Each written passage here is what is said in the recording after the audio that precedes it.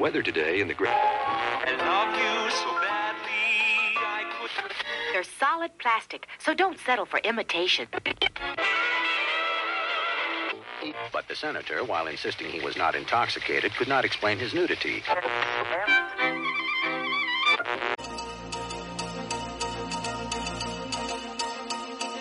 Good evening, this is Jean Bennett, and this is the Best of an Alan Smithy podcasts. You give us 93 minutes and we'll give you 93 minutes of words. What would Holly do if she could? Would she play patty cake? From November 16, 2011, it's a double feature of cartoons crossing over into live action and vice versa. From 1988, Robert Zemeckis' Who Framed Roger Rabbit, and, from 1992, Ralph Bakshi's Cool World.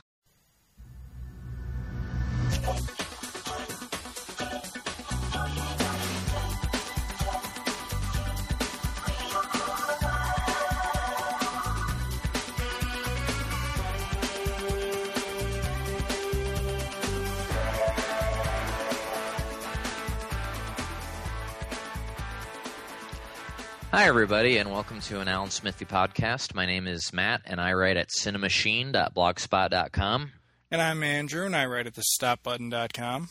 And this is our podcast where we talk about one good movie and one bad movie for about 1 hour. And by the way, if you're joining us now, you can visit Alan Smithy Podcast at alansmithypodcast.com. We finally registered the domain name, so you don't have to type in the WordPress thing anymore. Of course, if you're a regular listener, you know, as soon as you hit A, the rest of it will autofill into your browser by now. But now you can just have it autofill to alansmithypodcast.com instead of .wordpress.com. So that's exciting. Anyways, in this episode, we're going to be talking about Who Framed Roger Rabbit, which should need no introduction, but we'll introduce it in a second. And the rather blatant Roger Rabbit cash-in, which came out 4 years afterwards, Cool World. And I think we've got a lot to say about both of them, but as is usually the tradition, we'll talk about the good movie and the one that came out first. Who Framed Roger Rabbit? So I say it doesn't need an introduction, but as you pointed out to me when we were talking about doing this one, this was sort of one of those movies where when it came out and then for a long time afterwards, it was kind of the biggest thing ever. Like, it was the movie that everybody was talking about. I think the Roger Ebert review, because I'm getting him into this episode early, the first few sentences are like, everybody I know is telling me I have to see this movie, and you can't buy that kind of word of mouth, which, you know, is true, and, you know, which is deserved because it's a great movie. But yeah, why did you, like, I think I kind of know what you mean, but, well, I know what you mean, but I don't know how it is that it came to be that somehow the reputation of Roger Rabbit waned. Like, how did that happen? Okay, so it was really big in 88 through, we want to say like 94, 95-ish. What's the timeline on the short movies? Well, yeah, there were Roger Rabbit shorts, 2 or 3 of them produced, you know, to go in front of other Disney movies, just like old cartoons used to come on before the movies did. But I think the last of those was probably like 1994 or something. I think there was one. I think the first one came before Honey, I Shrunk the Kids, which was just a year after Roger Rabbit. And then the other one was for like, it wasn't for Thumbelina. No, it was for Dick Tracy was the second one. Oh, and the third one was A Far Off Place, which, you know, nobody in the world has ever seen. Yeah. Holy mackerel. I just remembered something. I actually, when I was a little kid, went to see that movie because I knew it had the Roger Rabbit short. I haven't remembered this for years. And then I couldn't stay through A Far Off Place because it's like not a kid's movie. It's like a kid's melodrama, and what kid wants to sit through one of those? But Yeah. Okay. So when was A Far Off Place? That was 93. And All right. some of this had the problem of it had to have some involvement. Well, Steven Spielberg was involved in all this. In fact, we'll probably talk about him a little bit more later, but the shorts had to come before Steven Spielberg involved movies, preferably. It looks like Michael Eisner bumped the second one to Dick Tracy, even though it was supposed to be on arachnophobia. And what's funny about that is I saw Dick Tracy in the theater, and I don't really remember there being a short on it, but I'm not sure. It could have been there. I don't know. I might have also gotten to Dick Tracy late because I believe that was the first day I ever saw two movies in the first day. I saw Dick Tracy in the theater and Die Hard 2. And it was the same theater. 1990. Good summer. And so I think that it just, well, you know, there's kind of, I mean, this movie wasn't, can we just cut to the chase and blame it on the internet killing people's memory? Okay, there you go. All right, yeah, the internet has killed people's. That's why Tim Burton's Batman is suddenly a piece of shit through revisionist internet fanboyism. But I think also part of people forgetting about Roger Rabbit is that there was basically a resurgence. The animation industry revived thanks to two things. This movie and a TV series which came out the year before called The New Adventures of Mighty Mouse, which was a revival of Mighty Mouse, obviously, but it was produced by Ralph Bakshi, who directed Cool World, and which we'll probably have to jump back and forth between the two movies a little bit, but we'll try to keep that to a minimum. But these two things kind of revived an interest in animation after basically 2 or 3 decades of animation being just the lowest rung on the Hollywood ladder. I mean, if you've ever seen any Saturday morning cartoon from the 70s or 80s, first of all, I'd like to say that there are support groups and you should reach out to them. And secondly, if you've ever seen a Saturday morning cartoon from the 70s or 80s, you know that even 5-year-olds had a hard time getting through that crap.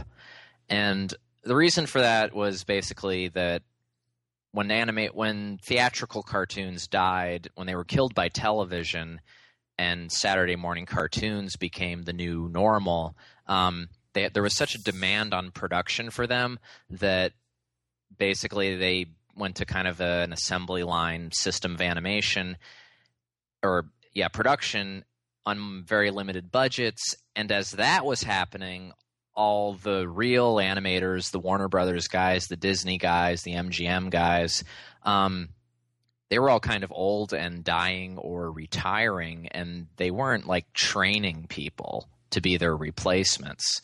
So you had a whole bunch of like up-and-coming cartoonists going into animation who knew what they liked, but they didn't really know, like Bugs Bunny and Mickey Mouse, but they didn't really know how it was made. Like they weren't there in the studios in the 30s and 40s seeing how they were made. So they kind of like blamed the lower quality of Saturday morning cartoons on the fact that they had a fraction of the money. But that wasn't the real problem. The real problem was the TV industry had to crank all these cartoons out for Saturday mornings on such a level that they were just like, oh, fuck, we need a bunch of writers because, TV producers don't know about how cartoons were made, by Warner Brothers. They didn't know how Bugs Bunny was made.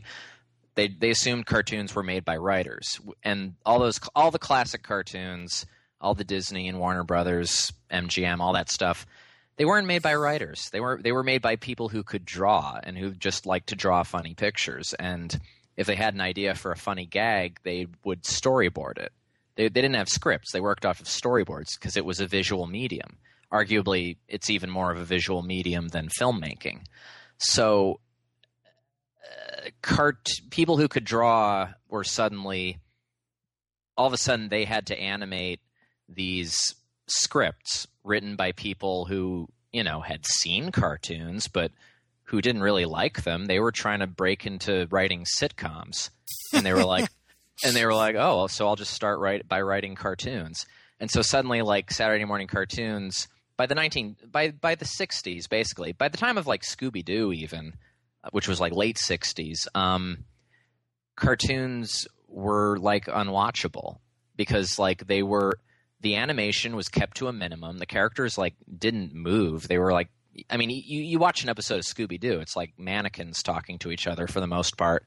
And that's not even talking about like, 10, 20 years of Hanna-Barbera ripping off its own Scooby-Doo concept over and over. But yeah, these cartoons were not really they were only technically cartoons.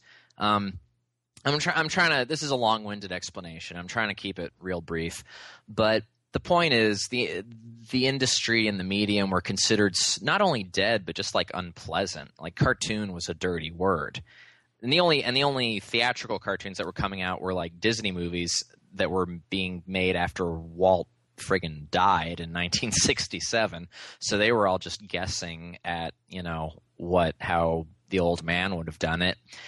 And if you look at Disney movies from the 70s or 80s, they're kind of like fully animated, which is to say they have many in-between drawings and lots of movement and stuff, but they're not exactly, I mean, they're all just kind of, Disney formula movies. And we all know what the Disney formula is, whether it's princesses or comic relief talking animals or the villains or whatever. Like everything is very formulaic. So it's fully animated formulaic stuff. Okay, so The New Adventures of Mighty Mouse hits in 87, and this is the first TV cartoon to be done by cartoonists because it's made by Ralph Bakshi, who was the first animator who made fully animated movies for adults, most famously Fritz the Cat, which was sold in 1972 as the first X-rated cartoon, which it was. And they made that their selling point. And it's actually like, it's well animated, but I'm not going to talk much about Ralph Bakshi right now until we get to Cool World. But New Adventures like had all this stuff that was basically funny and clever in addition to having funny drawings. It would have like pop culture references, and it would break the third wall, and it would have sarcasm, and it would have actual humor as compared to, I don't know, the Gary Coleman cartoon or the Smurfs or what have you, or I don't know, Gem and the Holograms, or pick any cartoon from the 80s or 70s. So I believe it was because of The New Adventures of Mighty Mouse and the buzz around that Robert Zemeckis wanted to make this movie. And they adapted it from a novel called Who Censored Roger Rabbit, which is out of print and really hard to find, and I would love to read it, but it bears only like a slight resemblance to the movie Who Framed Roger Rabbit. Yeah. The main thing that Zemeckis was kind of buying was the idea of let's have humans and cartoons together in a movie, and that had been done before in the movies. Probably the most famous example is actually another Disney movie, Song of the South, which has been banned for years because it has Uncle Remus and it has, black people shucking and jiving, basically, even though it's not really, I would argue, a racist movie, but that's another story. But like it had been done in the movies, and there's some Gene Kelly movie where he dances with, Tom from Tom and Jerry because it's MGM. But like when that would be done, it would only be done for a scene or two at a time. And by the way, Ralph Bakshi also experimented with doing scenes with live action like backgrounds and animated characters on them, or live actors and people talking to each other, but people didn't notice that kind of innovation because he was the X-rated animator because of Fritz the Cat. Boy, this is a lot of backstory before we can talk about the movie. I apologize again.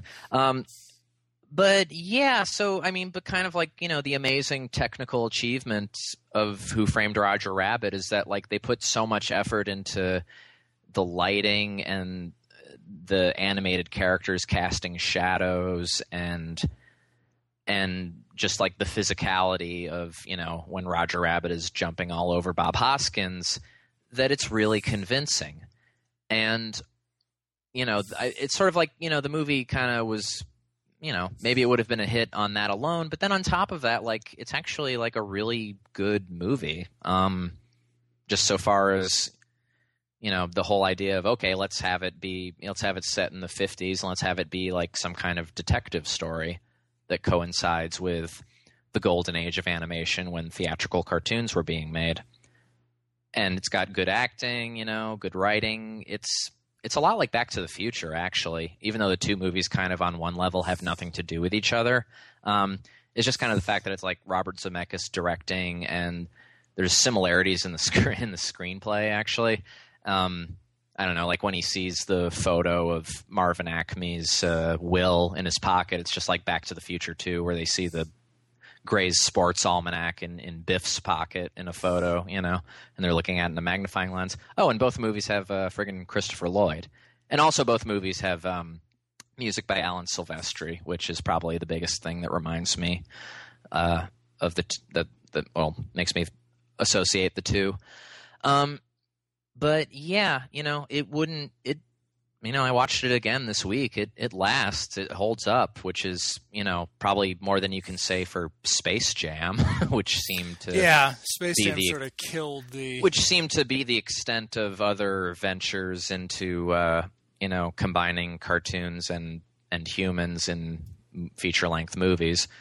Well, except for Cool World. And let's not forget that Space Jam sort of killed any theatrical animation from anybody but Disney. Yeah. I was also going to mention Looney Tunes Back in Action. Oh, I forgot about that. It's another... It seems like every subsequent effort after Roger Rabbit to do a Roger Rabbit kind of movie has ended in disaster. That's what I'm saying. But Roger Rabbit does hold up. Fucking great movie. Yeah, I think that its audience just kind of grew up.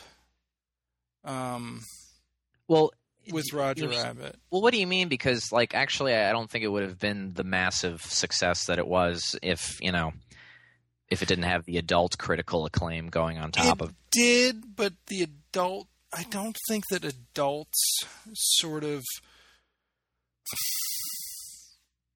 Do you think it was based more on nostalgia than anything? No, I think that there's an adult of until a certain point in time you'd always run into somebody and be like, oh, you got to see The Godfather Part 2. An adult, right?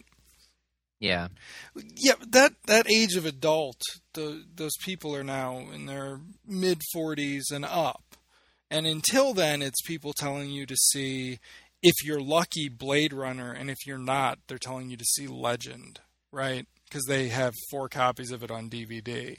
So it is really that the internet has sort of given voice to the lowest common denominator of even fanboyism.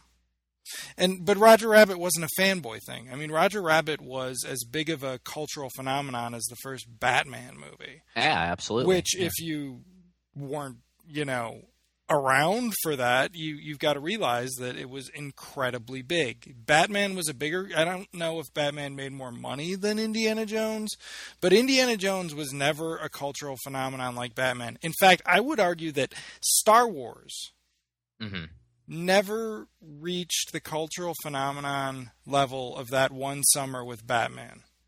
Well, Batman was kind of the culmination of, the previous 50 years of Batman being a beloved American cultural icon. But Roger Rabbit, kind of like Star Wars, was based on things from the pop culture of the past, but kind of reinventing it and creating new characters and mythology out of scratch. And it really did create a mythology, by the way, because to this day, people refer to some cartoon shows or characters as toons. Apostrophe TOONS until they dropped the apostrophe. Yeah, it just it just was incredible, and it just didn't sustain. And I'm trying to remember.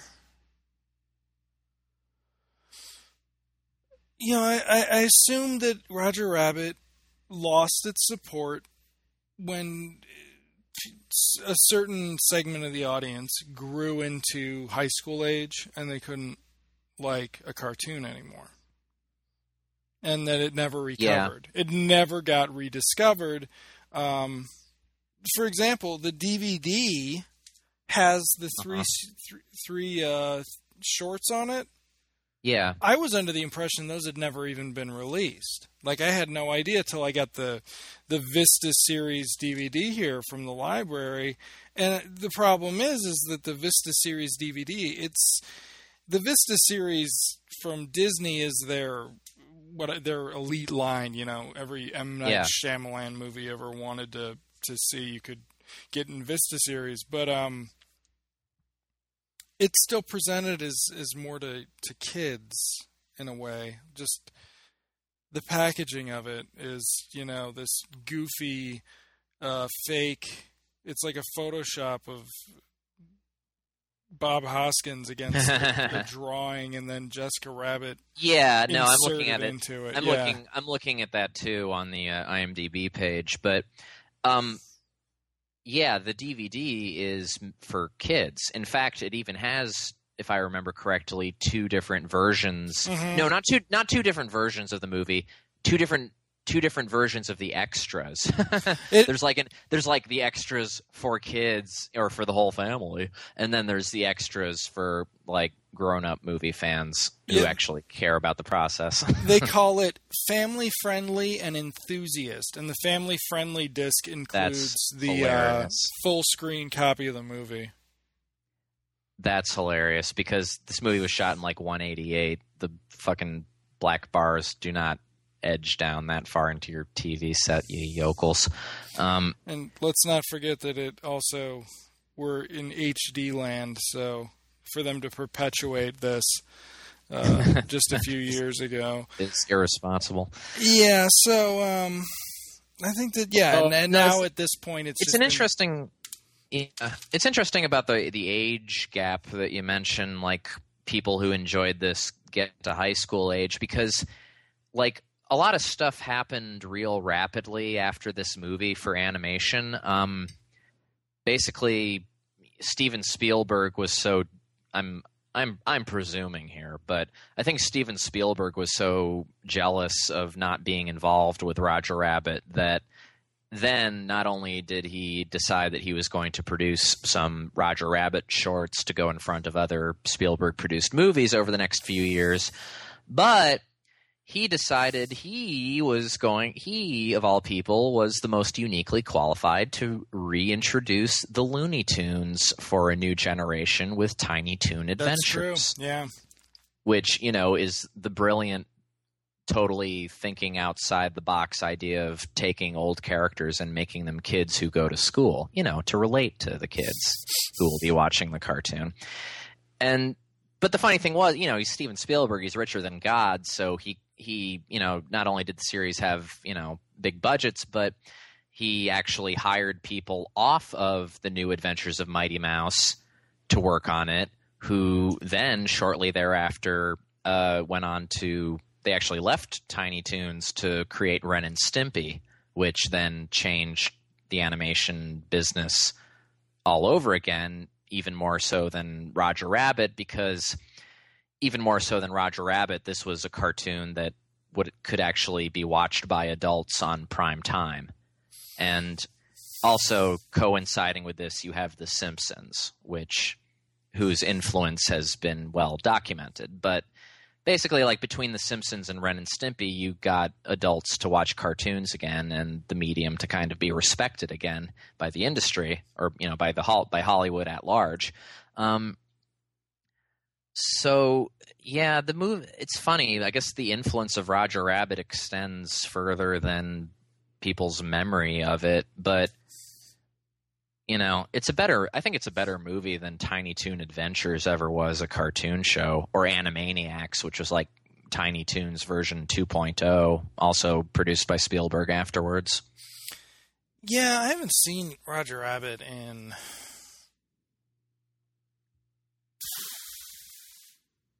Oh, and by the way, simultaneous to all this, I think it was the same. No, it was a year after Roger Rabbit.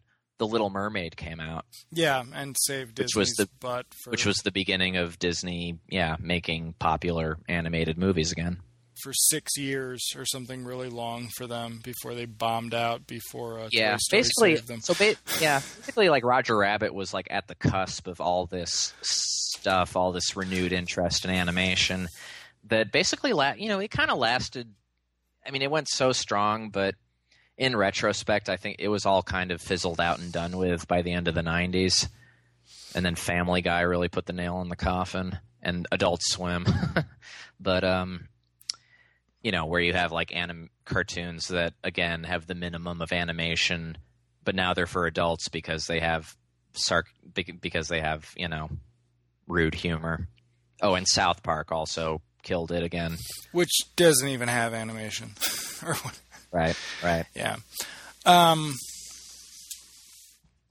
So I mean, it's been forever since I've seen it, and I still have the same problem that I had as a kid. All right, why don't let's criticize it. Bob Hoskins sucks. Bob, I'm gonna kill you. Bob, I'm watching this movie and I'm saying to myself, so they're doing this really cool Chinatown thing, and they're doing, an homage to old Humphrey Bogart, Robert Mitchum movies, and then they have Bob Hoskins, who they casted on the Danny DeVito ticket. That, he's little and ugly, so it'll be funny.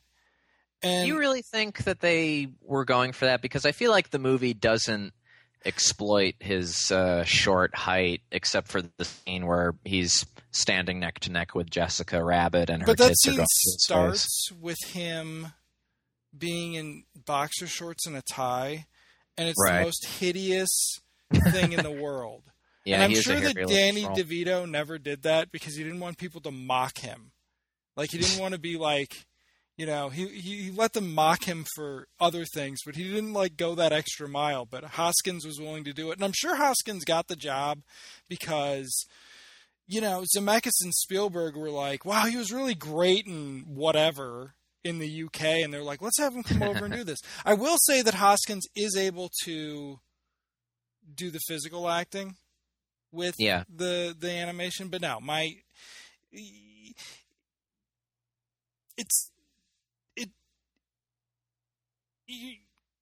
you don't believe Joanna Cassidy would ever.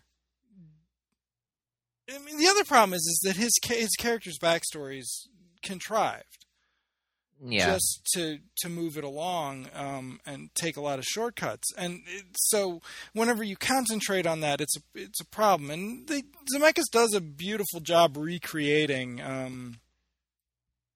L.A. That's like why the Chinatown feeling is there, is because there's such a beautiful recreation of old LA. But actually, I think the story is like the Two Jakes, right? I've never seen the Two Jakes. I'm pretty sure, it is actually the Two Jakes. Is actually where the... Well, that's funny because it actually precedes the Two Jakes. Yeah, but I think isn't the Two Jakes based on a novel? Anyway, but it's like the Two Jakes very well could be based on Roger Rabbit because it's about Nicholson getting in trouble after he's on a marriage case and something like that, and it's like exactly that. But that, and I have some problems. I think the editing's weak, but I mean that wasn't my traditional problem. As a kid, the reason I stopped watching Roger Rabbit is because by the time I was 15, I was like, I can't cope with Bob Hoskins. Wow. Okay. Yeah. See, I mean, okay. Well, okay. I was a kid too, and I was pretty uncritical towards any aspect of this movie. I don't think I could have come up with a single thing I didn't like about it. But I always remember Bob Hoskins fondly in this because I didn't know who Bob Hoskins was, and then it was such a shock to find out that he was a British guy that I was like, wow, that was an American accent he was doing? No way. And I just had all this respect for him for doing a convincing American accent, I don't even. And he is, and he is like, his character's backstory is very convoluted, and to a large degree, he is just kind of a cipher.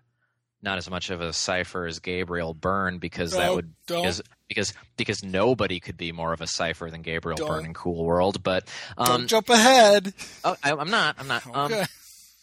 But that's why I always fondly remember Bob Hoskins, because he was like one of the first actors I became aware of as a kid because of finding out that he wasn't American, and because he was acting opposite cartoon characters. That helped also. But I don't know. I mean, there's nothing. Would you say there's anything wrong with his acting? Because I'll agree with you that his character is kind of weak, but I think he sells it. No, I think that. No, I don't think that he sells it. I think that he's never. It occurred to me in the last scene when. So they saved the day anyway. He's gonna he's like, they're scared he's gonna abuse Roger. Yeah. And I'm like, there's nothing in this character that I've seen in this movie that suggests to me he's gonna do that. When he's being rough with the rabbit earlier and stuff, it's because he knows he can be, because it's cartoon, and so he's able to do this kind of thing to tunes. He doesn't give any impression of being dangerous at any time or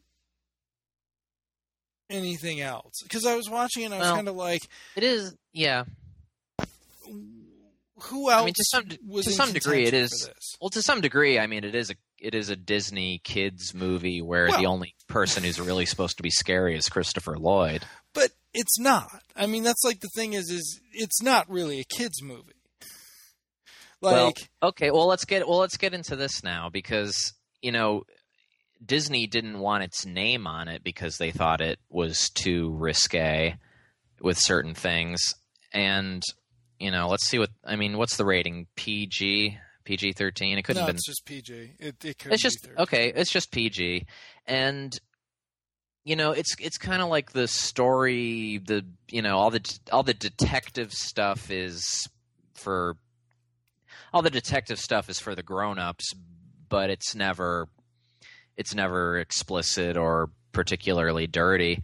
But I think, like, for kids, it walks that fine line of seeming like, ooh, this is a story, for grown-ups, but there's nothing scary in it, that's going to keep me from enjoying the cartoon part.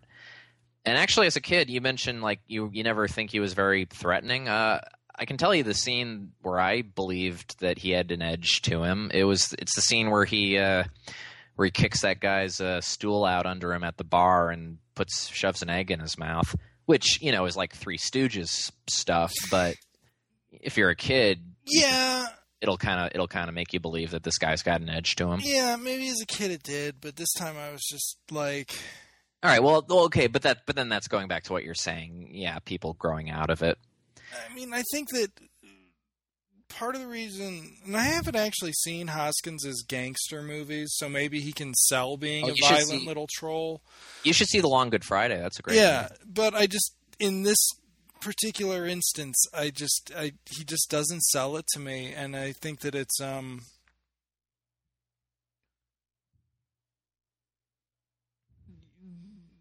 it shows how strong the rest of the movie is, that he doesn't have, even though he's in the movie more than anybody else. Yeah, that he's able to sell it. The movie's able to sell it. Yeah. Well, another, I guess. Okay, so obviously, Disney didn't make this a touchstone movie because of the violence. I think the real reason they did it is because of Jessica Rabbit, who was as much a part of the cultural impact at the time of the movie as anything else. And you know what? Looking back, it's actually kind of hilarious because there's really something hideous about Jessica Rabbit. Yeah, she's very funny looking. Like, it's like she doesn't have two eyes and stuff. Yeah, it's creepy. Yeah, she's like a Frankenstein monster of, like, elements that, not even on a real person, but on a cartoon sexy girl, those separate elements might work, but she really is like a Frankenstein stitched together kind of monstrosity. She looks worse in animation than like a Barbie doll would if you suddenly put those proportions into real life.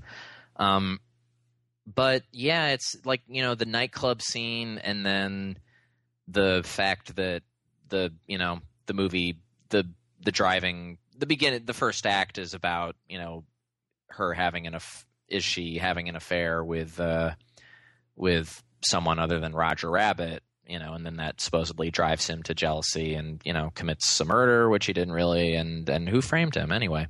Oh, gee, could it be Christopher Lloyd? Could it? Do you think the guy who framed Roger Rabbit could be the guy whose name is Judge Doom, who wears all black and who has like some kind of menacing wind blowing his trench coat in every scene? You can't get on that because in Green Lantern, which I have read from multiple grown men, is a great film. The secret bad guy's name is Sinestro. So I mean, it's grown up.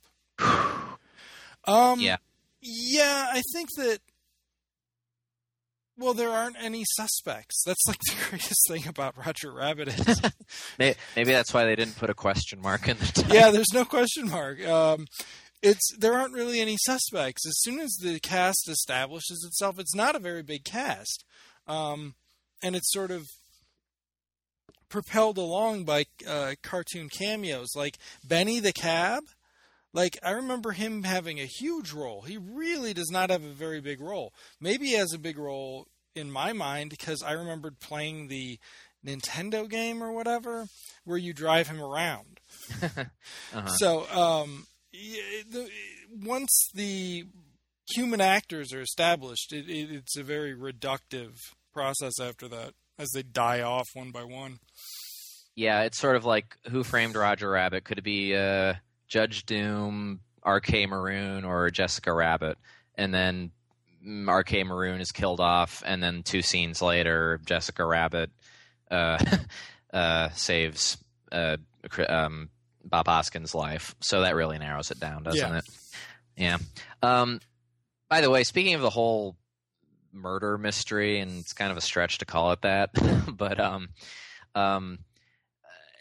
did I miss something, or does the movie kind of contradict itself? Because when Bob Hoskins confronts Maroon, because he finds out Maroon owns a piece of the trolley company that's going to, that Toontown is going to be torn down through, and Toontown is owned by the guy who was murdered, supposedly by Roger Rabbit. He's like, he's got his gun to him, and R.K. Maroon, the head of the cartoon studio, is pleading, I didn't know he was going to be killed. We were just going to blackmail him with the pictures of him and Jessica Rabbit. And then it's like, you were just going to blackmail him? Well, but the reason that you hired Bob Hoskins in the first place was to get photos to show to Roger Rabbit.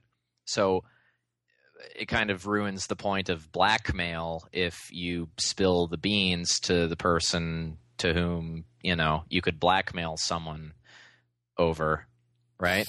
Yeah, there's that, and the whole reason that Acme and Maroon, like, does Maroon get killed because he's...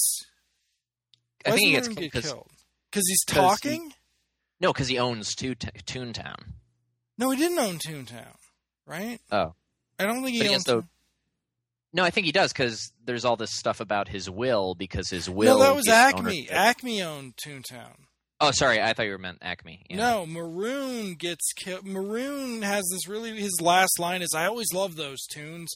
So suggesting that he was going to try and get them Toontown, but he's in bed with the Judge Doom's company. And the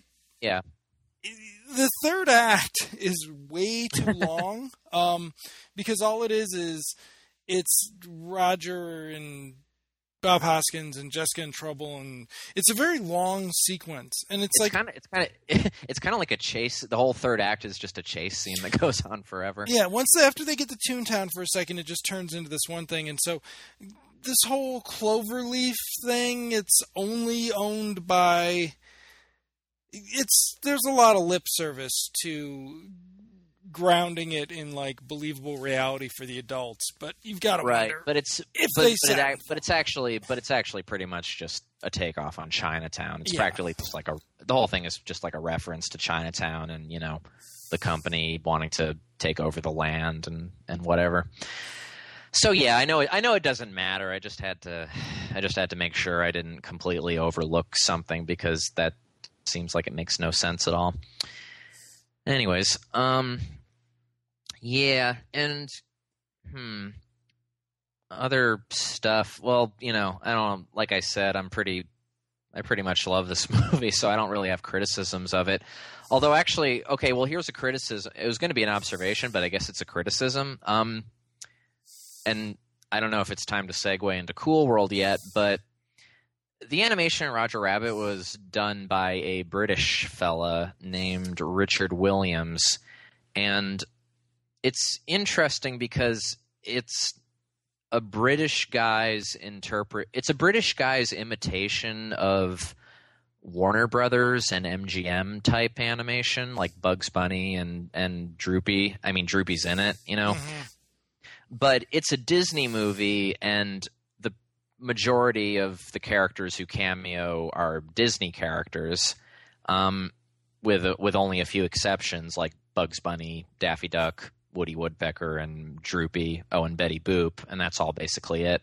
And everybody else is Disney, and it's very fully animated. Like, there's a lot of movement, but in a way, that's kind of what I like it for this movie, for Roger Rabbit, because actually the constant movement helps sell the reality that cartoon characters and people are coexisting. But ordinarily in animation, I don't care for that, because it's just something that you can do if you have enough money. And if you look at most Disney movies, especially like the ones I mentioned, the ones made in between Walt's Death and Little Mermaid, not that Little Mermaid is anything to write home about animation wise, but it's just kind of like the full movement is like it's a replacement for acting, because it's replacing acting with constant movement. And there's actually, remember when Truman Capote said of Jack Kerouac that that's not writing, that's typing? John Kay, the creator of Ren and Stimpy, who was Ralph Bakshi's protege, and who worked on New Adventures of Mighty Mouse. See how this all interconnects? Animation is a very small field. John Kay actually said of Don Bluth, who was a Disney director on movies like The Rescuers, and then he went on to do his own movies like The Secret of Nim and An American Tail, which was actually produced by Spielberg. John Kay said of Don Bluth's movies, like, basically, it's just a lot of like flailing around and constant movement, and that's not acting. That's full in-betweening. So, if you look at the quote unquote acting of the cartoon characters in Roger Rabbit, whether it's the Weasels or Roger or Benny the Cab, it's all kind of the same thing. It all seems like it's just the same mode of like constant frantic flailing around and movement. And if you think about, and Roger Rabbit doesn't really have a character beyond being someone who's supposed to be constantly bouncing off the walls. And like, I don't know, Baby Herman, put him in there too. It's just the constant movement. Well, what's my point? It's impressive, and it was probably necessary to sell the illusion, but I wouldn't particularly praise the animation of Roger Rabbit as being anything great. It's the fact that it was combined with the live action that makes it great, but it's not the animation itself. Even though at the time, I mean, this would have been, this would have been light years better to watch than whatever was on Saturday morning, of course. Right. And also, it was light years better than even whatever full-length animated movies would have been in the theater at the time, which would have been, An American Tail. Steven Spielberg presents An American Tail. Steven Spielberg thinks he knows a lot about cartoons. Let me tell you something. Steven Spielberg does not know a lot about cartoons. He just has a lot of money. And he also is not a funny guy. He seems to want to be a funny guy, but he is not a funny guy. That's why his great idea for an animated TV show was to reuse the Looney Tunes characters as little kids going to school. That's why his idea for a cartoon show was Looney Tunes babies. So yeah, Steven Spielberg, not a funny guy, and a cartoon fan who doesn't know really about how cartoons are made.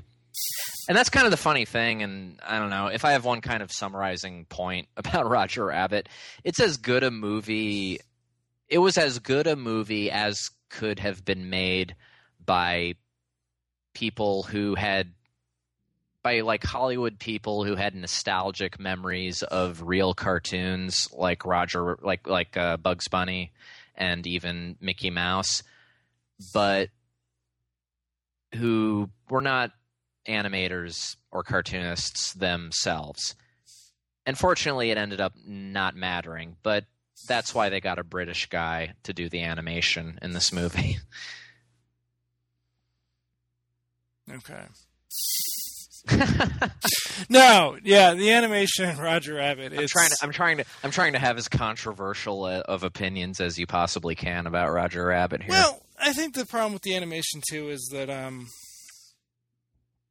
the only real animation you see with when they're not having to cope with shading to include Bob Hoskins is the opening cartoon with Baby Herman. Roger Rabbit, Baby Herman, yeah. And it's sort of it's a smorgasbord. It's exactly what I'm talking about. It's just like let's have constant movement and chaos. You have and expensive, hard to draw camera angles and camera movements to hide the fact that this is this is nothing really. There are occasionally these moments of like sort of just the beautiful quietness that some of the old Disney cartoons had, but then it'll be filled with something from Warner, and then like a lot of Tex Avery, which is a good segue. I was shocked how much Tex Avery there is in this movie. Well, it's like but it's not real Tex Avery. Well, it's not real Tex Avery, but that's the other problem with the Disney version. That's of Tex the other Avery. problem with the animation in this movie is look, we're paying homage to what came before us by saying, look, there's Dumbo, he likes peanuts, and it's cute, right? Whatever, Dumbo's really cute. Yeah. But then there's no recognition of what you are lifting. Yeah, and it's also. And it's ignorant. Yeah, exactly. Like the Betty Boop cameo, this never used to bother me, but watching it this time, I hated the Betty Boop cameo because she shows up and the joke is that she's in black and white, so she's out of work and now she's a cigarette girl in a club. Mm-hmm. It's like, give me an effing break. Oh, work's been kind of slow since cartoons moved to color. It's like, that's a cute line and everything, but according to the supposed internal logic of this movie, like, shouldn't that mean there should be like a whole ghetto in Toontown made up of black and white characters who can't work anymore? Which would be amusing if you followed through with it, but that's the point. They don't follow through with it. It's just like a cheap laugh based on ignorance of the history of animation. Yeah. So, as a segue, we have the fact that Ralph Bakshi isn't ignorant of the history of animation, yet Cool World is still an utter piece of shit. It really is. And if you thought I had a long-winded introduction to Roger Rabbit, well, strap in, Mama Jama. Ralph Bakshi, I'm a huge fan, and Cool World is a huge piece of shit. However, it's not his fault. And let me explain, because I'm not just saying that because I like the guy. Okay. This is what I'm about to read is from an interview from DVDverdict.com from 2004. They asked him, "Were you disappointed by the box office of Cool World and getting into the Hollywood mainstream?" And here's his answer, which explains a lot of why it's such a piece of shit. "Well, Cool World blew me out of the business, if you want an honest answer. When I went to Paramount, I wanted to do the first animated horror film. I hadn't done a film in a long time, and basically the original script I handed in was a cartoonist, live action, who goes to bed with a cartoon girl, and they create a girl, a bastardized child, half live and half real. Paramount bought that script, and when I was on location, they gave me a new script. Frank Mancuso Jr., who was the head of Paramount at the time, had the script rewritten in secret. I had a huge fight with the guy and punched Mancuso Jr. in the mouth." All right, Ralph Bakshi. But Mancuso's father ran Paramount Pictures. He was Frank Mancuso Sr., so I had nowhere to go. Then Kim Basinger, who I never wanted in the picture. I wanted Drew Barrymore and Brad Pitt at that point. Kim wanted a PG film to show in hospitals so she could get a good reputation.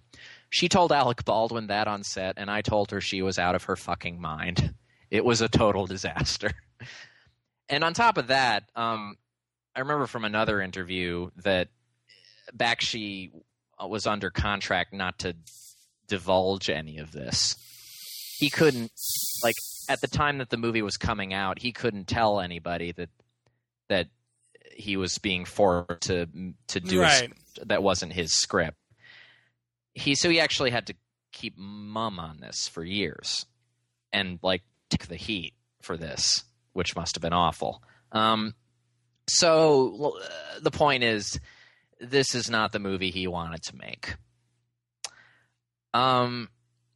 So, that said, like I mentioned earlier, if you go back, it's not in Fritz the Cat, but if you look at the next few movies that Bakshi did in the 70s, like Heavy Traffic and Coonskin,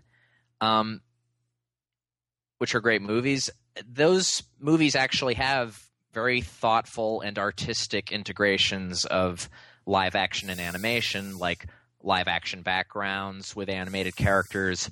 There's even a few scenes of live actors with cartoons interacting and stuff. And not only that, but a couple of years ago, there was a really great book that was put out about Ralph Bakshi's career called Unfiltered, which tells this secret story behind this movie he did called Hey Good Lookin', which came out in 1982, and it's kind of like it's set in the 1950s. It's about greasers. That's the abbreviated just kind of summary of what it was about. But get this, originally the movie was released fully animated, but there is a cut of the movie that exists somewhere, like in a Warner Brothers vault, of the movie the way it was intended to be, which was that the four main characters were animated and the rest of the movie was completely live action. And this movie was actually like ready to go in the mid to late 70s.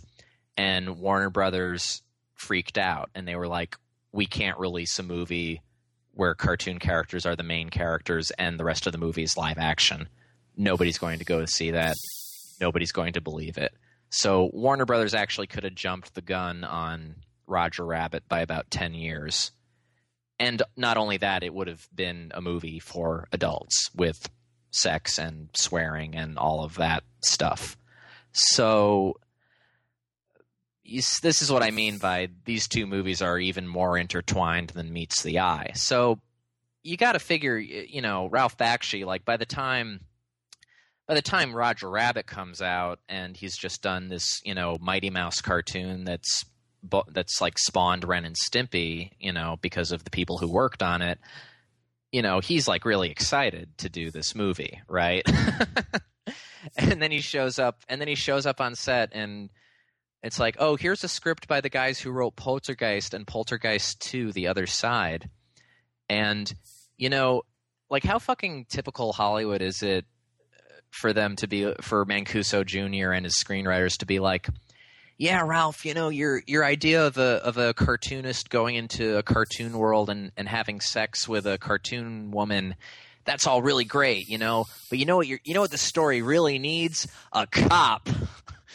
Like a hard-nosed cop detective. So the cop wasn't in Bakshi's original? No, and what I'm guessing is Bakshi wanted Brad Pitt to be... Yeah, I read that they wanted Brad Pitt as the cartoonist, which... Well, look, it would have been more believable than Gabriel Byrne. Well, true, but I mean that's like the problem with the movie is that yes, Kim Basinger is unbelievably terrible, but Gabriel Byrne's really bad too, and Gabriel Byrne has the excuse at least that the script is terrible when it comes to his character. But I was so stunned watching the movie. Like, it never occurred to me. Gabriel Byrne has got to be like the least written, ostensible protagonist of any movie ever. The guy just does not have a personality, and he does nothing. He impacts no one. He is a pure cipher. There's no reason for him to be in the movie. That's like the problem is that he's the main character too. When you saw the previews to Cool World, it was about Gabriel Byrne going into Cool World. He has top billing, and yet, but even when the movie came out, Brad Pitt was the one on the poster. So yeah, I mean Gabriel Byrne's character just practically doesn't exist. Okay, look. This is a horrendous movie, and it's kind of hard to know where to start. But, Jesus, the music's good. Oh yeah, who doesn't like My Life with the Thrill Kill Cult? Okay, but like the fact that Gabriel Byrne's character barely exists is just kind of a feature of the bigger problem that the script is right now. Like, if anyone asks me off the top of my head, the script to Cool World is my least favorite screenplay ever written in the English language in the history of motion pictures, because it pretends that it has an internal logic, but it really doesn't care about having an internal logic, and it doesn't even hold a consistent internal logic before the movie's prologue is over. I mean, it's going to sound so idiotic recapping anything that happens in this movie, but okay, in the prologue, Brad Pitt is in the 40s. And he has a motorcycle accident, and his mom dies. And just as that happens, in the Cool World, a mad scientist creates a device that zaps him into the cartoon world. And the second thing that the mad scientist says to Brad Pitt is that he's sorry about his mother. Well, he was watching it. He was watching. No! He didn't open up the portal until after she was dead. It was a little portal.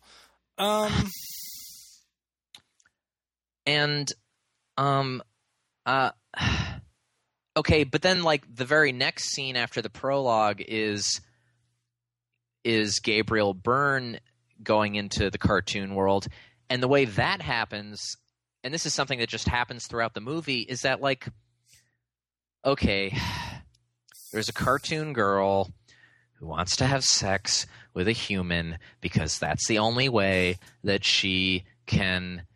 The script doesn't even make it clear if that's the only way that she can enter the real world, or if that's we don't. That's the surprise. We find that out later. Or if okay, that's how she's going to become real. She has to sleep with the guy. So she grabs Gabriel Byrne and pulls him into the cartoon world.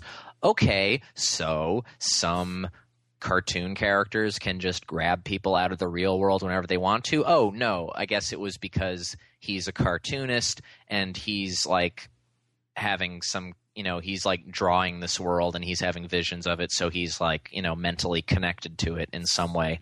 And then when Brad Pitt, who is now a cop in the cool world, because, if you had just come back from the war and your mom had just died, and you had just been zapped into a cartoon world, you didn't have anything else going on for you back in the real world. You'd become a cop, right? That's what you would do, right? You got to make a living in this cartoon world. He's the only one who can because he's human, right? But he has a cartoon cop partner. And also, why does this lawless, chaotic fantasy world need a police force? Oh, it needs a police force to keep cartoon characters and humans from having sex with each other. Because it's actually very easy for humans to come through, and we just didn't see the last million that came through, which is the other implication that keeps coming up. Yeah. And if it's so dangerous for cartoon characters and humans to mix, of course, the mad scientist who knows that would keep the human in the cartoon world. He would just keep him there, where apparently he can live forever because he got taken there from the 40s and now it's the 90s and he's still the same age. So, why not just keep the human around forever, thereby creating an indefinite risk that he might have sex with In fact, he even has a cartoon character girlfriend who he can't have sex with. So, besides all the idiocy of it, we're sort of leaving out... Besides? That's all there is. No, there's Kim Basinger's performance. It is truly... Okay, so... The animation in Cool World, some of it's pretty good. Some of it's way too cheap. I mean, it costs $30 million, and it's a shock that it costs $30 million. Like, the producer, Frank Mancuso Jr., took half of it for himself, and then Kim Basinger took half of that, so they must have had like $7.5 million. I'd believe that. They have these terrible sets for the real people. When the real people are in the animated world, they're on a set, but the animated people are it's animated. Yeah. So that's like really, and everything's two-dimensional, which I assume was like a stylistic choice, but it's a bad one. But so the Kim Basinger cartoon has more range of facial expression than Kim Basinger does when she shows up real. Well put. Yeah. Yeah, I mean, that's what I was realizing. I'm like, wait, she's so much worse right now. Oh, and she brings in her southern accent for when she's real, when she didn't have it before. Yeah. And I know, which makes it seem even less. I know, which makes it even harder to believe that it's the same character. But when she's doing the scene, like the second shot of her being live action because she just had sex with Gabriel Byrne, when she's doing that scene where she's looking at herself in the mirror as a flesh and blood human for the first time and like reaching out to touch the mirror and she's quivering. Mm-hmm. I think I hated her more than I've ever hated her in Batman. Oh, yeah. A lot Oh, more. yeah. It's just the most douche chill inducing cringeworthy and I'm going to give Roger Ebert a second mention in this episode because I read his review for Cool World also. He actually has a good point in his review for Cool World because it's kind of hard not to bash this movie well. But his observation was in the scene where Gabriel Byrne takes her into a Vegas club and she's like in a real human place for the first time. There are like a million things that could happen there, and none of them happen.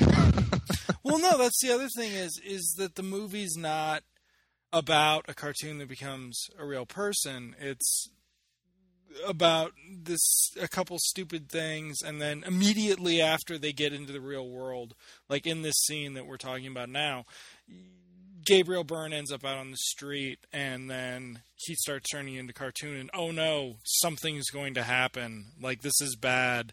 And it's still not explained why. It's not a, yeah. I mean, there's this spire thing that they have to touch. Okay, hold on.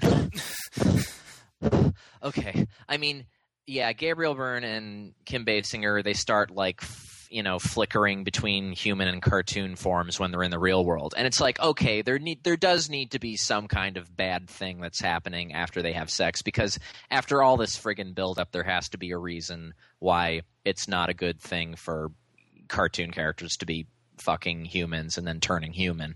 But then they bring up the spike kind of out of nowhere, almost out of nowhere. I mean, it's you see it at the beginning of the movie because it's what the scientist uses to bring Brad Pitt in, but it hasn't been mentioned since then.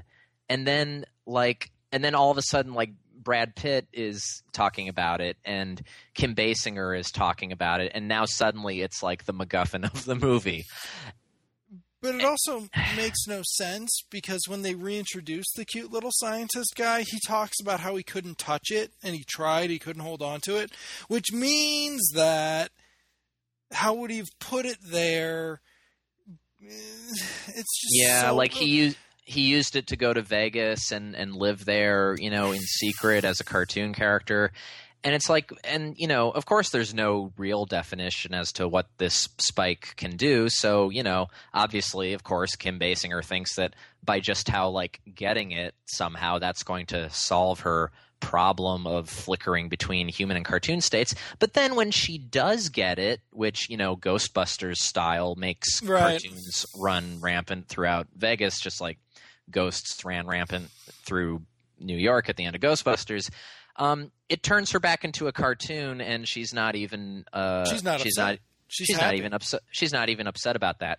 And then Gabriel Byrne is turned into a cartoon who then tries to stop her, but when he's trying to stop her, she goes like, "Oh, I'm not leaving. I like it here." Right. So apparently cartoons were going to take over the planet Earth, which... Yeah, apparently that's what Holly... I just called her by her character name. Yes, I'm sorry. Apparently that's what Kim Basinger wanted. But the problem I had with that was, we don't know how big Cool World was. So, like, why would you need freaking... Well, you know something? If Bakshi had just gotten to make a movie about a half-breed cartoon human coming back to the real world to kill her father, it wouldn't have mattered. That's a good point. It wouldn't have mattered. Mancuso Jr. That's what I hate about this screenplay, is that, like, the idea, the core of Bakshi's story, have sex with a cartoon girl, create an abomination, the abomination comes back to kill you, and that's a horror movie. It's not about the freaking technicalities of what if humans and cartoons could coexist. And the script from the Poltergeist guys is all about that, and just, like, zero curiosity about, like, philosophically what would any of this mean. It just becomes about all this, like, screenwriting 101 stuff about, what's the bad thing that's going to happen, how's it going to be prevented, and there's a fucking cop whose job it is to keep cartoons and humans from having sex with each other. And the thing I hated the most about that was that once Gabriel Byrne starts coming to the cool world and bumping in to Brad Pitt is telling him, don't have sex with cartoon Kim Basinger. And he does this like 3 times before it happens. And it's like, okay, well, how exactly was he going to prevent him from doing that? And he's saying to him, like, there's some stupid line like, keep your pencil in your pocket or I'm gonna have to something, See, I think this movie... And it's like, well, what the fuck was he threatening him with? I think this movie is why Brad Pitt was such a bad actor for so long. because he didn't have to act. He didn't act opposite anyone. He just did a little stand-up. You know, he did like his dramatic stand-up, and it's like you watch it and you're like, well, that's how he was until, you know, Soderbergh or somebody got a hold of him, or Terry Gilliam got a hold of him and focused it a little. But I mean, like Cool World, the problem is it's not what Bakshi wanted to do, and the most interesting thing in the movie then is the story of this guy who's stuck living in the cool world, and he's got a girlfriend that he can't do anything. And so it should be a cop movie, but it's not. Because, I mean, it would have been an amusing cop movie. I mean, Brad Pitt wasn't very good. Right, that's the thing. Like, maybe it would have been okay if it was just about Brad Pitt, the human cop in cartoon Cool World. But then, like, it's still got all the remnants of Bakshi's idea. And the remnants are so like bare and pitiful that Gabriel Byrne just literally has like no personality whatsoever. Yeah, the Gabriel Byrne performance is incredibly bad. I can't even blame him. Like, what the fuck can you do? Your character doesn't even exist. Oh boy. I mean, it opens with him in prison because he killed his wife's lover, and it's like, do you believe for a second that Gabriel Byrne was in prison for murder? Oh, well, I did like how he gave all the inmates high fives on his way out and like told them to stay cool. Because Gabriel Byrne, you know, he strikes me as somebody who'd have an easy time in prison. Because he didn't get raped on a daily basis. Not at all. Yeah. And it's like, boy, you talk about Bob Hoskins not being believably tough. What does that make Gabriel Byrne in this movie? But then he gets back home and he's got a house waiting for him. You know, it's the only movie where the guy gets out of prison and his neighbor across the street has a crush on him because, you know, someone's going to have to drive him and Brad Pitt around in a car during the final act. Right, because, you know, that's like a real – it's like I was actually surprised to learn that these two guys didn't go on to write "Dude, Where's My Car?" Like a big dramatic moment of the movie. It really is. How are we going to get there? We need a car. But Holly's got my car. What'll we do? And like the teenage girl's like, I'll take you. My mom will be okay since we're saving the world. Yeah. I mean, some of the problem is that Bakshi's direction of the human stuff, the real stuff, is just awful. It's just awful. Well, I mean, he fucking hated every second of it. I understand that, but I mean, it's just... I mean, that's kind of the interesting... because the other thing I remember that he said about this movie in interviews is that, like, well, I had to make a script that wasn't mine, but at least I had free reign on the animation. Right. And it sort of is there, but even that isn't completely purely him, because this dude directed Fritz the Cat. And this movie is... Okay, so this is what I'm segueing to here, because this is the other big problem of the movie besides the convoluted, made up as it goes along script. It's supposed to be an adult Roger Rabbit that isn't even for like 15-year-olds. Yeah. Not just in terms of, you know, the maturity of the story or the characters or whatever, but just the fact that the whole movie hinges on cartoon sex, and they can't even show cartoon boobs.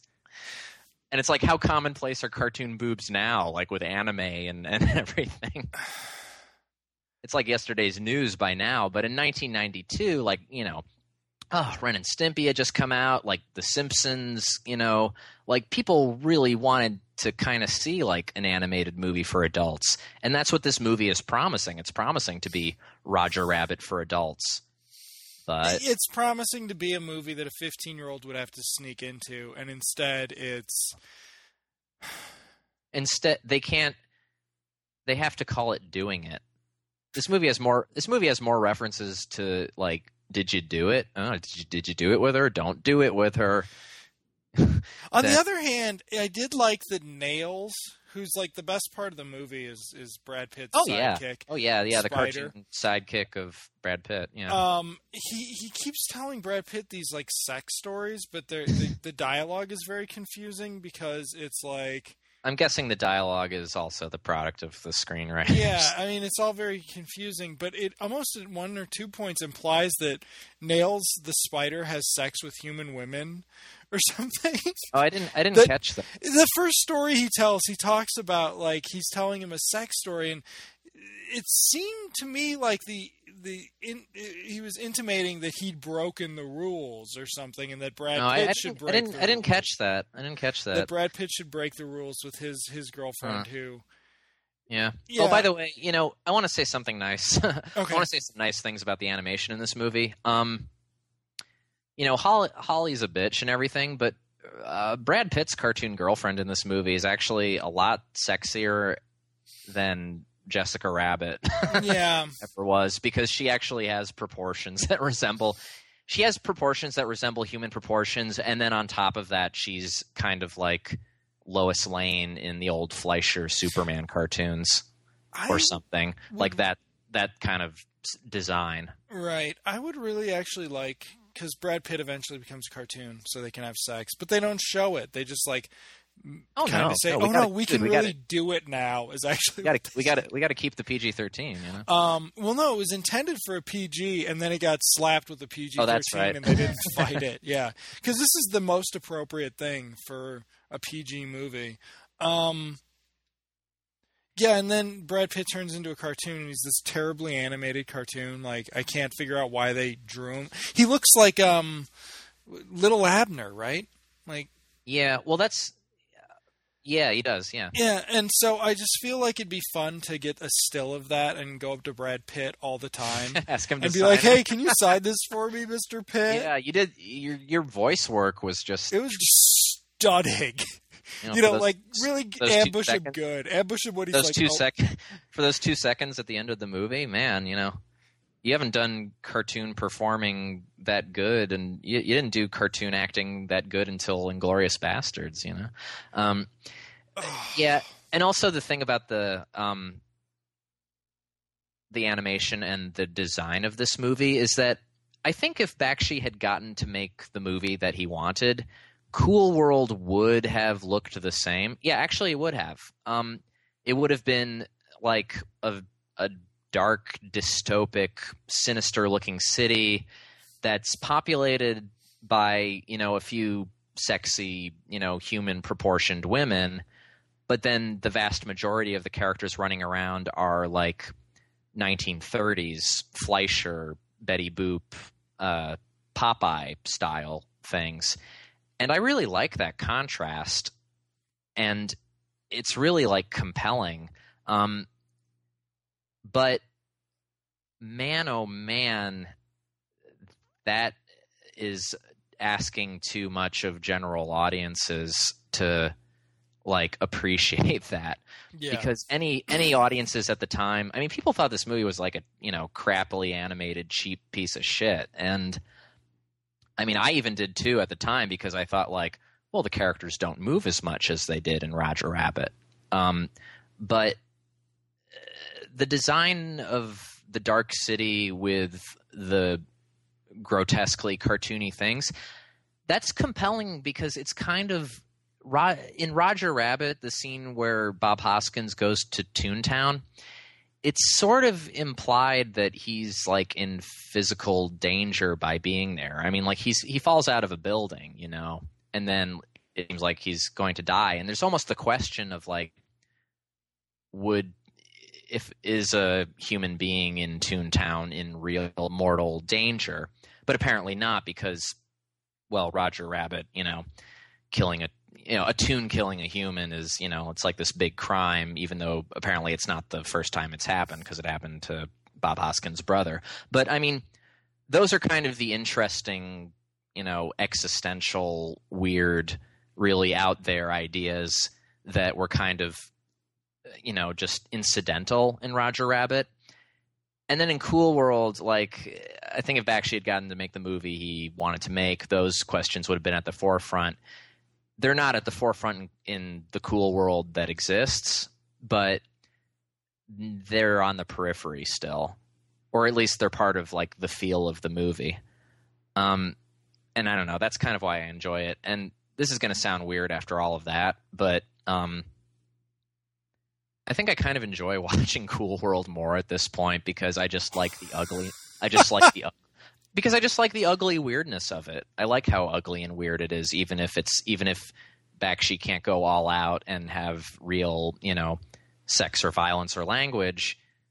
I fucking love the scene where Nails the Spider is waiting for the phone to reach Brad Pitt at the club, and he's like chewing on the desk, and then he's nervous, and then afterwards when he's like nervously loading the bullets into the gun. Yeah, that is a good. That is such good. That's better character animation than anything that's in Roger Rabbit. Actually. Yeah, but I think to be fair to Roger Rabbit, there's no opportunity for that because it's not a movie about cartoons. It's a movie about Bob Hoskins and his. Yeah, and then Cool World. That's interesting. Yeah, and Cool World takes the time. Yeah, I mean, you can see the difference in the two. To be more of a cartoon, a movie about cartoon characters. Yeah, Nails was great. He almost makes the movie worthwhile. He almost saves it. Yeah, sure. Excuse me.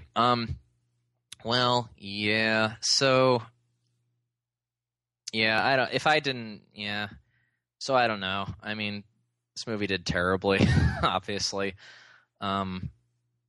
And it really killed the idea. It really, I mean, this and Space Jam killed the live action animation hybrid movie for different reasons. But, I don't know. I think I enjoy Cool World more now than before, but at the same time, I hate it more than ever too because, I used to see this movie on TV, right? And I would never see it all at once. I would see parts of it, and I would always assume that the reason I didn't completely know what was going on was because I was watching it in pieces on TV. This was the first time I ever watched it from start to finish, and now like I said, I think I hate the screenplay for this movie more than anything, more than any other screenplay I could name right now. Yeah, and you know what the thing is what's called good. I mean, what am I trying to say? Poltergeist 1's a good movie. Yeah, like sure, it's a very popular whatever. That was never because of the writing, was it? Well, yeah, but the writing wasn't god awful. I mean, the writing in this is god awful. Yeah. Well, I haven't seen Poltergeist 2, so yeah, neither have I. I looked up Poltergeist, and I think that Spielberg did one of his uncredited rewrites on Poltergeist. He actually has a third credit. Oh, does he? The first one, yeah. So who knows to what extent he probably brought John Sayles in to write it or something, but took credit for it. Yeah. So, yeah. I mean, I don't know if I can. There's like 6 good minutes of Cool World, and it's like the nails scene probably takes the nails and the telephone. The telephone scene's actually funny too because the telephone, the whole concept, the ringing telephone hurts the telephone, and so he needs to get it taken care of right away. That's very funny. That's the longest good scene, and it's probably about 45 seconds. So, and it's actually like the best scene in the movie because you care about Nails, and he's about to get hurt, and you know it's coming. But then the other good stuff is, it's like there's actually this really good shot of Brad Pitt's girlfriend walking, and it's a really good shot because it's like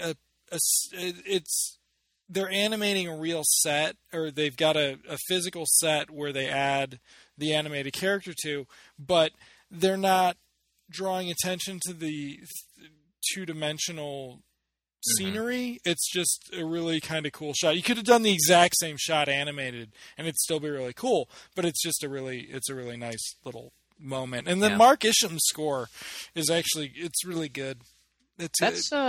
Yeah, you're right. It's easy to overlook. Yeah, but when you're suffering at some points, considering that's really good. Yeah. Considering the probably insurmountable task of coming up with a music score for this piece of shit, he does a really good job. Yeah. And then but when I think of the music in this movie, all I can think about is all the techno music that they and I to go actually with. I thought it had a different tie-in song.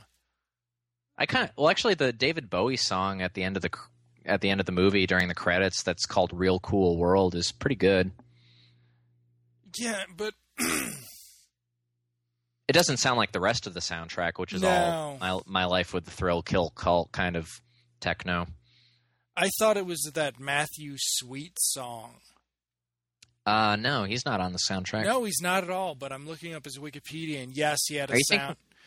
Oh, he had a what? He had an animated cartoon from Space Adventure Cobra or something. Oh yeah, he used to put anime clips in his music videos. I sort of thought that this was it. Oh wow, he turned into Meatloaf too. That's interesting. Ooh, he used to be such a sweet boy. Yeah, he used to put anime clips in his music videos. Okay, so I just sort of associate cartoons with this, but yeah. All right, yeah. Yeah. Well, maybe Matthew Sweet should have been Gabriel Byrne in this. Oh, one little bit of trivia that I'd like to point out, and I sort of, they even put this in the trailer, which is probably why I remember it so well, because I saw the trailer. I didn't see this movie when I was a kid, but I remember the trailer well. Anyways, the point is, when Gabriel Byrne is about to have sex with cartoon Kim Basinger, they cut to various cartoon characters around Cool World somehow all sensing that something's up and that forbidden law is about to be broken. And then they cut to these Disney-style cartoon rabbits, and the rabbit mom looks at the camera and says, "Man is in the bedroom," which, if you've seen Bambi, is a really funny reference. It's a reference to the scene in Bambi where the hunter is about to shoot Bambi's mom, and one of the animals goes, "Man is in the forest." And it's too informed a reference to be in the movie. Yeah, just a little. It's too clever for the movie, really, for such a rock stupid movie. Okay. Well, let's see. Anything else about the Cool World? Anything else?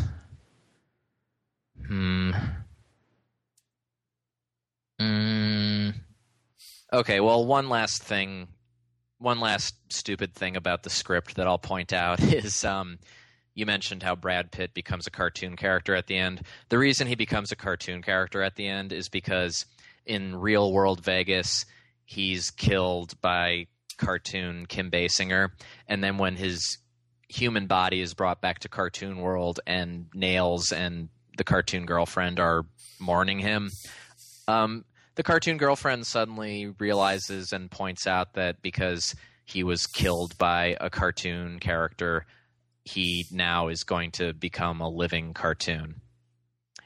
And it's like, well, isn't that convenient? Isn't that a convenient, happy ending? And it's a good thing, too, because Gabriel Byrne was such a cipher that we just let him become a cartoon character and forgot about him. Yeah, it's like you said, Brad Pitt just should have been the main character. There shouldn't have been Gabriel Byrne in this movie.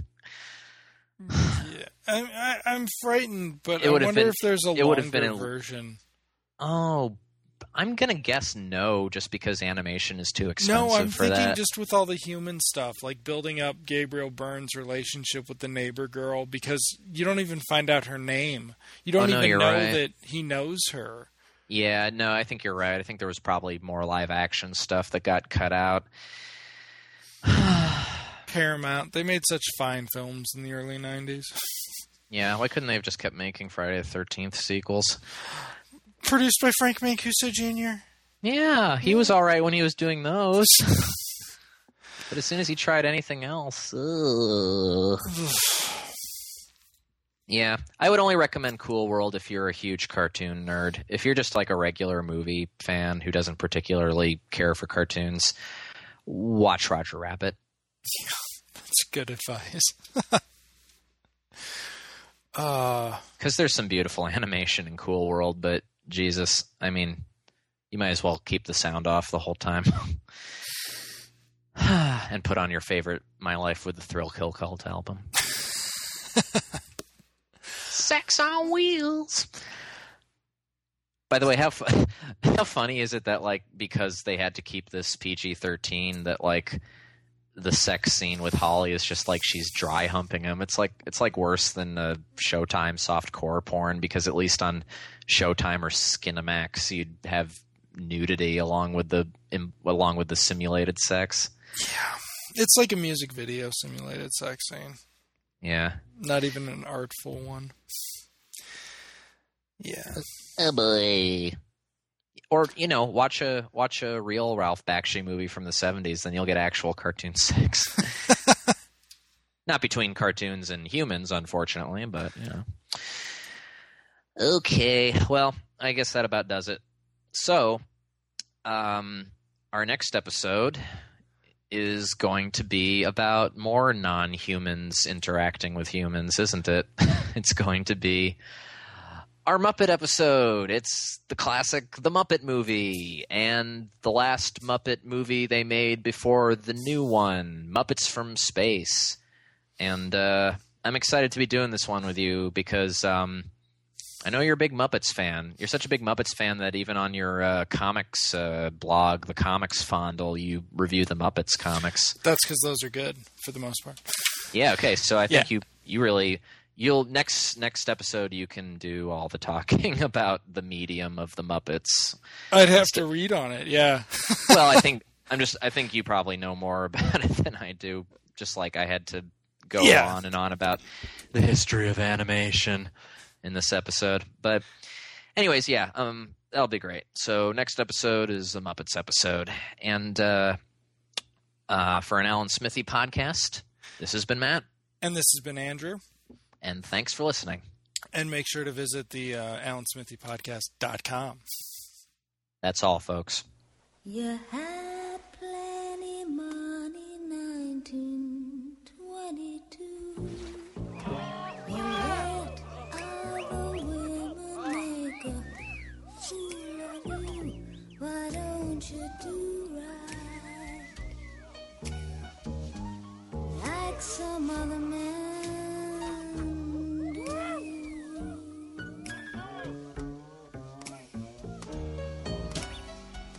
Get out of here.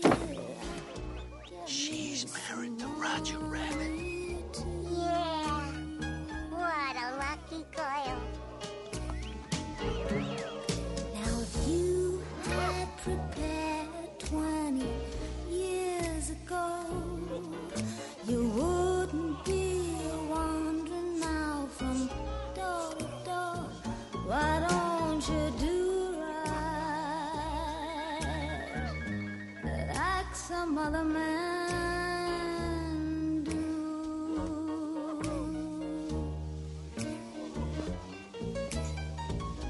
Get out of here and get me some money too.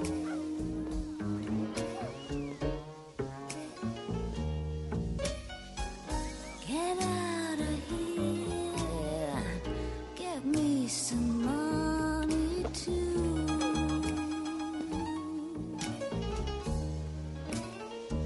Why don't you do right like some other man do?